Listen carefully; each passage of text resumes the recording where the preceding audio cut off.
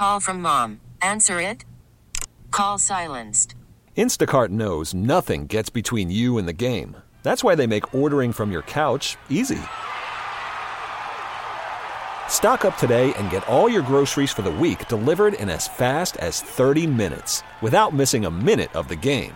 You have 47 new voicemails. Download the app to get free delivery on your first 3 orders while supplies last. Minimum $10 per order. Additional terms apply. T-Mobile has invested billions to light up America's largest 5G network, from big cities to small towns, including right here in yours. And great coverage is just the beginning. Right now, families and small businesses can save up to 20% versus AT&T and Verizon when they switch. Visit your local T-Mobile store today.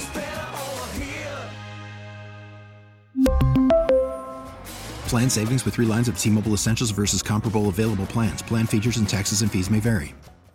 Joining me on the line right now is Julia DeLois, the creative director of Raising Hell Events, here to talk to us about Taylor Swift on the cover of Time magazine as 2023 Person of the Year. Julia, welcome to the show. Nice to speak with you.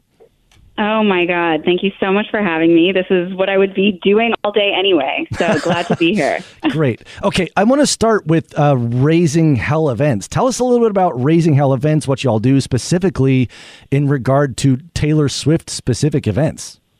Sure. Raising Hell Events is New Orleans' #1 producer of Taylor Swift events. So we do dance parties. We've done all kinds of stuff with all sorts of businesses and venues all over town. We've done burlesque brunch, friendship bracelet making parties, karaoke, bingo, roller skating classes, album listening parties, you name it. I just want to party about Taylor Swift all the time. And I do other stuff too. So other like nightlife and events and different programming for bars and venues all over. But Taylor Swift has really become sort of the flagship for the company. I want to talk more about the economic impact of the Eras Tour in just a little bit, but let's just tuck in a minute here. A lot of local businesses are finding creative ways to kind of get in on the Taylor Swift money bonanza. There's a lot of people that are going to be coming to New Orleans when she is here to go see that concert. And brothers and sisters, they are cracking open their wallets. So if you're a small business of any sort, you may enjoy reaching out to Julia and Raising Hell Events and seeing how your business can print money off the Swiftie army, right?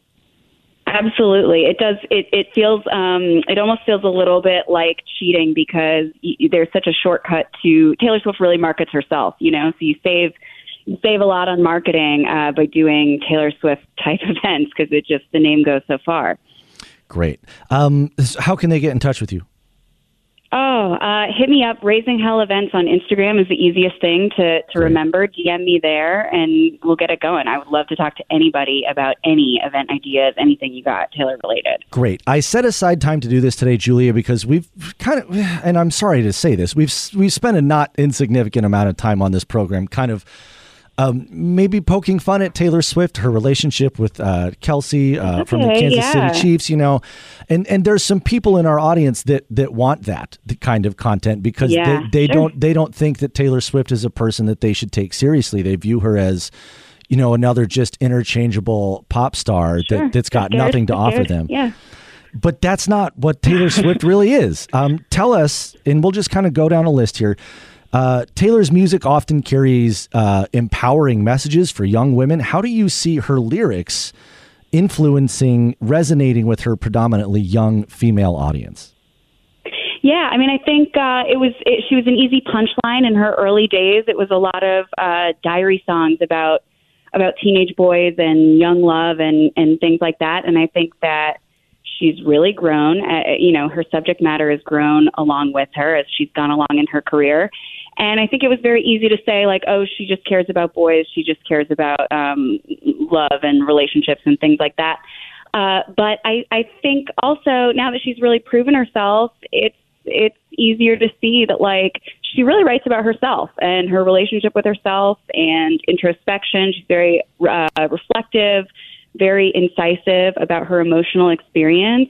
And so it makes sense that, like, you know, young love, those are a lot of the, like, first formative experiences where we're really experiencing something new and novel emotionally, you know, that kind of connection. So I think she has written about all kinds of stuff by now, but I do think people who wrote her off in the beginning, it's easy to harken back to those things and chalk her up to that. But I really see her connecting with young people now and seeing this massive mainstream marketing machine, this massive phenomenon that is so built on joy and emotional connection and levity. And to me, it really speaks, I don't know about the first time, but I really see it as being a monumental moment when being able to connect emotionally, being able to share about your experiences in a way that resonates with other people is kind of like in the mainstream in this massive way and cool. So young people, especially young girls, I think it's huge. I love that. Let's go ahead and talk about her marketing prowess. She's not only known for her musical talent, but she's a master marketer. You said yourself, she's kind of like people that want to sort of create attendant events around Taylor Swift don't even have to try that hard. It's not no work, but Taylor makes it easy because she's so good at marketing herself. Tell us about some of the key strategies that she's deployed throughout her career that have contributed to her unbelievable success on tour and now her ascension to Time Magazine's 2023 Person of the Year. How did she do it? I mean, I think really this year is all about the eras, and that was certainly sort of like recognized as a concept prior to this year. You know, her music has always been so dynamic. She's been like reinvent. So every album seems like something almost totally new. And we were definitely aware of that before, but really homing in on that this year to create the Eras Tour and this thing of like, what one are you? And, you know, where are you in your journey and which one do you identify the most with? It's the same phenomenon. I mean, we've been seeing this as far back as like 90s OOs boy band. This was sort of the boy band marketing thing too, where it was like, oh, are you a girl who loves the sweet one? Are you a girl who loves the bad boy? Are you a girl who, it's kind of like that all in one person. So I think delineating the eras and like really nailing what makes each of those so different has been a really brilliant strategy. And that, I think like the nugget of that is really like I was saying before, like the emotional journey. Like I think that she's connecting with people because of her ability to write about this stuff emotionally and write incisively. And I think the eras are like a super emblematic nugget of that. Gotcha. Great. I wanted in my sort of defense of Taylor Swift that I sometimes find myself in when I'm... Are you out here defending Taylor Swift? Yeah. Just once in a while. You might catch me out here being a tiny Swiftie. We need many foot soldiers. Sign me up. I'll sometimes draw a comparison between Taylor Swift and somebody like Britney Spears, who no disrespect to Britney, but her trajectory was very different. The sort of innate talent that she brought to the table was very different. And I want to go back to something you said earlier about how, I don't recall that Britney Spears, bless her heart, ever sang about her relationship with herself in a way that was meaningful and accessible to a lot of different people. I don't think she ever sang about like her relationship with her loved ones or anything that approached spirituality, some of these other things that Taylor Swift sings about. It's also true. We destroyed Britney Spears in a way. Britney Spears' ascent to fame, I'm glad that she made $1 billion and survived. But, she had this very public meltdown where she shaved her head and she's flashing everybody when she's getting out of the car. And then she's in this conservatorship. Taylor Swift seems to have avoided all of that. How did she navigate being so famous and wealthy at such a young age and found a way to make that into a sustainable business model? She didn't appear to have a problem with substance abuse or have any overt mental health episodes or breakdowns. How did she do it? How did she survive becoming so famous at such a young age? Yeah, how did she do it? I mean, you're right. Like what we did to Britney, I think is our national shame, among many other things. And I really think, we've had this moment of of revisiting what we did to Britney and feeling, the correct amount of guilt over that. I think we did like a really similar thing to Taylor Swift, like you were saying. We're poking fun at the boyfriends, whatever, especially like circa 2014, 2015, like who hasn't she dated? Like all Taylor Swift's boyfriends as Starbucks drinks or whatever. It was only like a shade away, of the slut shaming the more explicit slut shaming that we did to Britney. I guess. I mean, I think Taylor really started as a writer, and the merits of her writing when she was 15. Who's to say? Who's to weigh in on that? But I think like being able to write about her experience as she was vilified in the media at all these various points in her career, because she was torn down. Especially the pinnacle, the Reputation moment, the war with Kanye. That was like pretty on par with some of the worst Britney moments, and we didn't necessarily think that she was coming back from that. She rose from the ashes.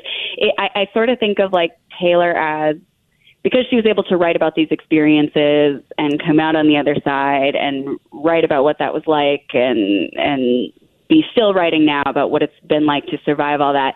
I think of her as sort of like being like awake on the operating table. You know what I mean? Wow. Like, yeah. Like she is knowing what's happening to her in the media and being able to sort of articulate that. So I don't know if I can speak exactly on how she does it. I think she's really close with her family. I think she found, probably from, being vilified so hard, from being skewered so hard, I do think she turned inward at the right time. She identifies as a big introvert, I think, and she talks a lot about, I think she like went inward and went away from people and spent a lot of time alone and got right with herself, and was maybe able to come out on the other side because of those things. Awesome. Let's talk business. Taylor Swift has also ventured into various business endeavors and established a really strong personal brand. And we've seen this before with some other people like Jay-Z and Beyonce, people who are musically very talented, have a lot to offer there, but then also turned out to be very shrewd business people. How has Taylor's business acumen contributed to her influence and popularity? Yeah, I think she does it all. I think she's a workhorse, and if you listen to a lot of interviews with her, you read a lot of stuff she's saying, I think she really is like that obsessed. She really cannot quit.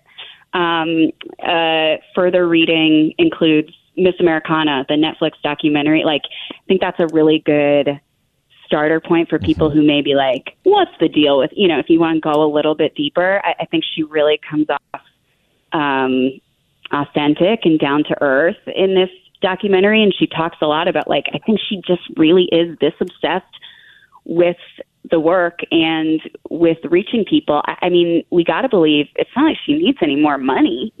She's not like hurling out new business ideas because she just, I really think she loves what she's doing. Maybe that's naive. I don't know. if she's fooling everybody, then she's fooling me too. I really think she loves what she's doing.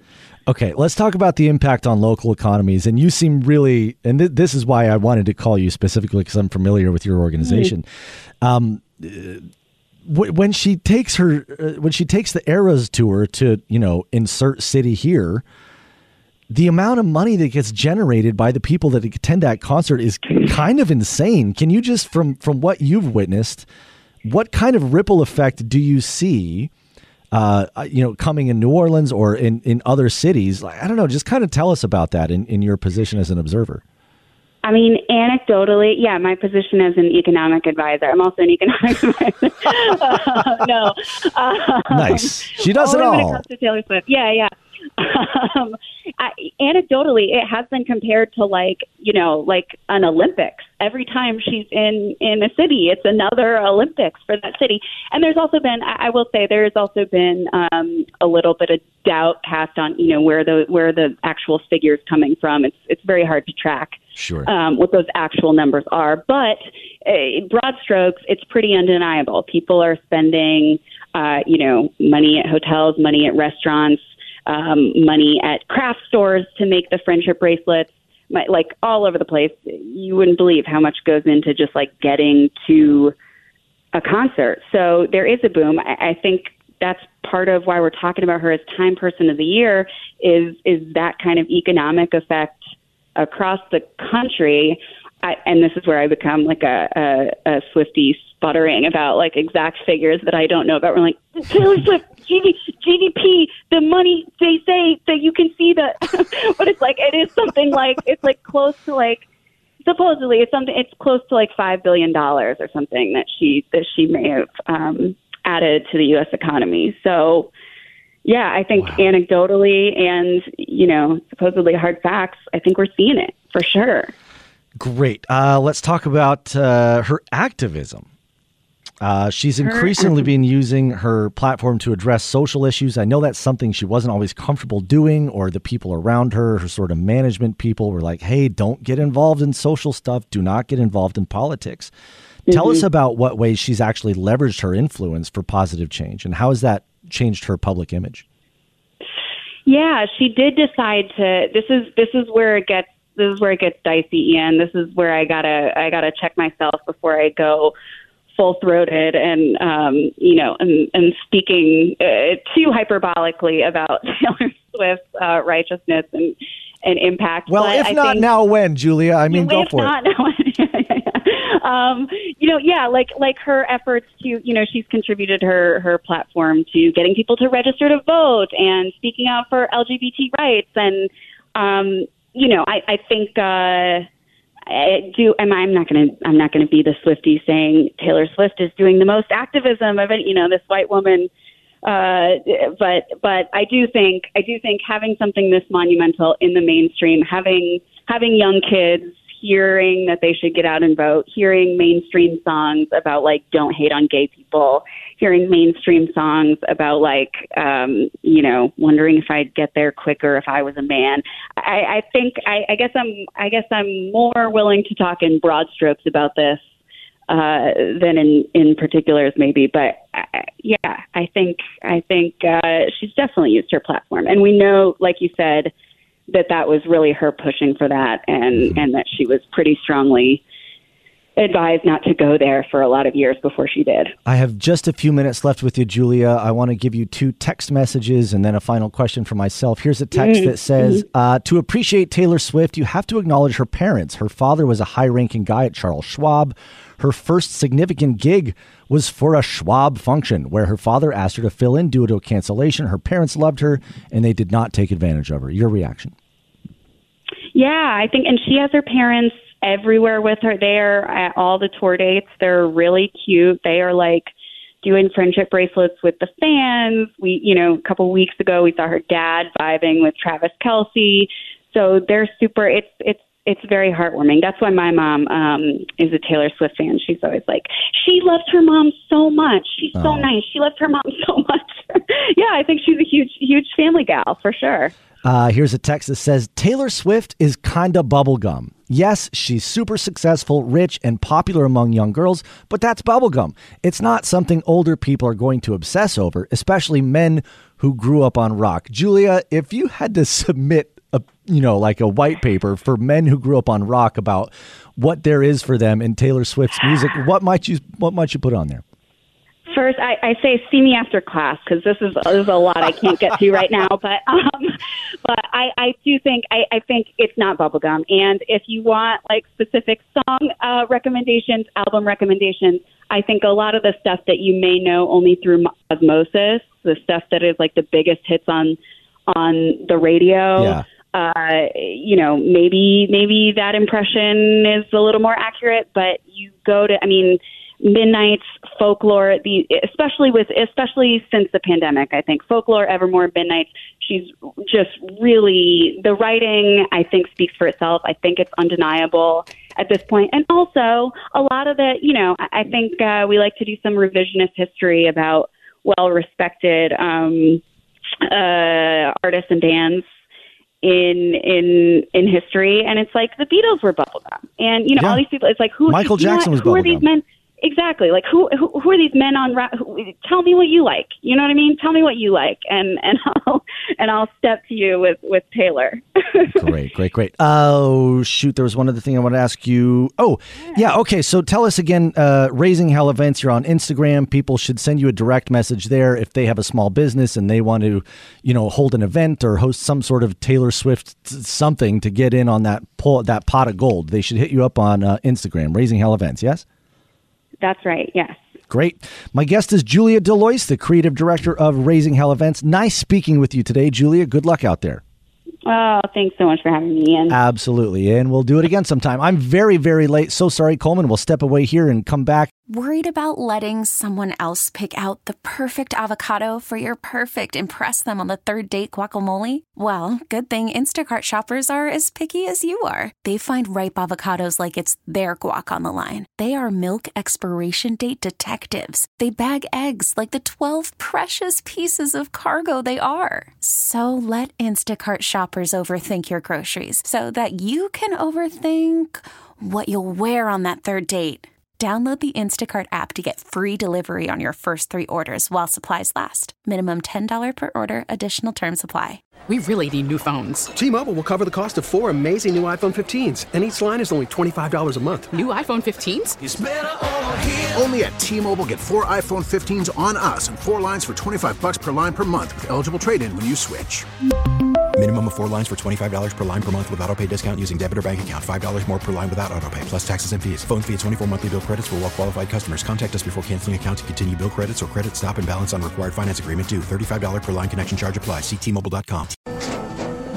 After the end of a good fight, you deserve an ice-cold reward. Modelo is the mark of a fighter. You've earned this rich golden lager with a crisp, refreshing taste. Because you know, the bigger the fight, the better the reward. You put in the hours, the energy, the tough labor. You are a fighter, and Modelo is your reward. Modelo, the mark of a fighter. Drink responsibly. Beer imported by Crown Imports, Chicago, Illinois. We really need new phones. T-Mobile will cover the cost of 4 amazing new iPhone 15s, and each line is only $25 a month. New iPhone 15s? It's better over here. Only at T-Mobile, get 4 iPhone 15s on us and 4 lines for $25 per line per month with eligible trade-in when you switch. Minimum of 4 lines for $25 per line per month with autopay discount using debit or bank account. $5 more per line without autopay, plus taxes and fees. Phone fee at 24 monthly bill credits for well-qualified customers. Contact us before canceling account to continue bill credits or credit stop and balance on required finance agreement due. $35 per line connection charge applies. See T-Mobile.com. Baseball is in full swing. NBA playoffs are heating up, and your NFL team is gearing up for training camp. Listen to the latest on the teams you love here on the Odyssey app. The biggest sports radio stations in the country, providing unrivaled local coverage of their teams, all in one place. Exclusive interviews with players, coaches, and team executives, streaming live and always available on demand. Stay in the know with your favorite teams right here on the Odyssey app.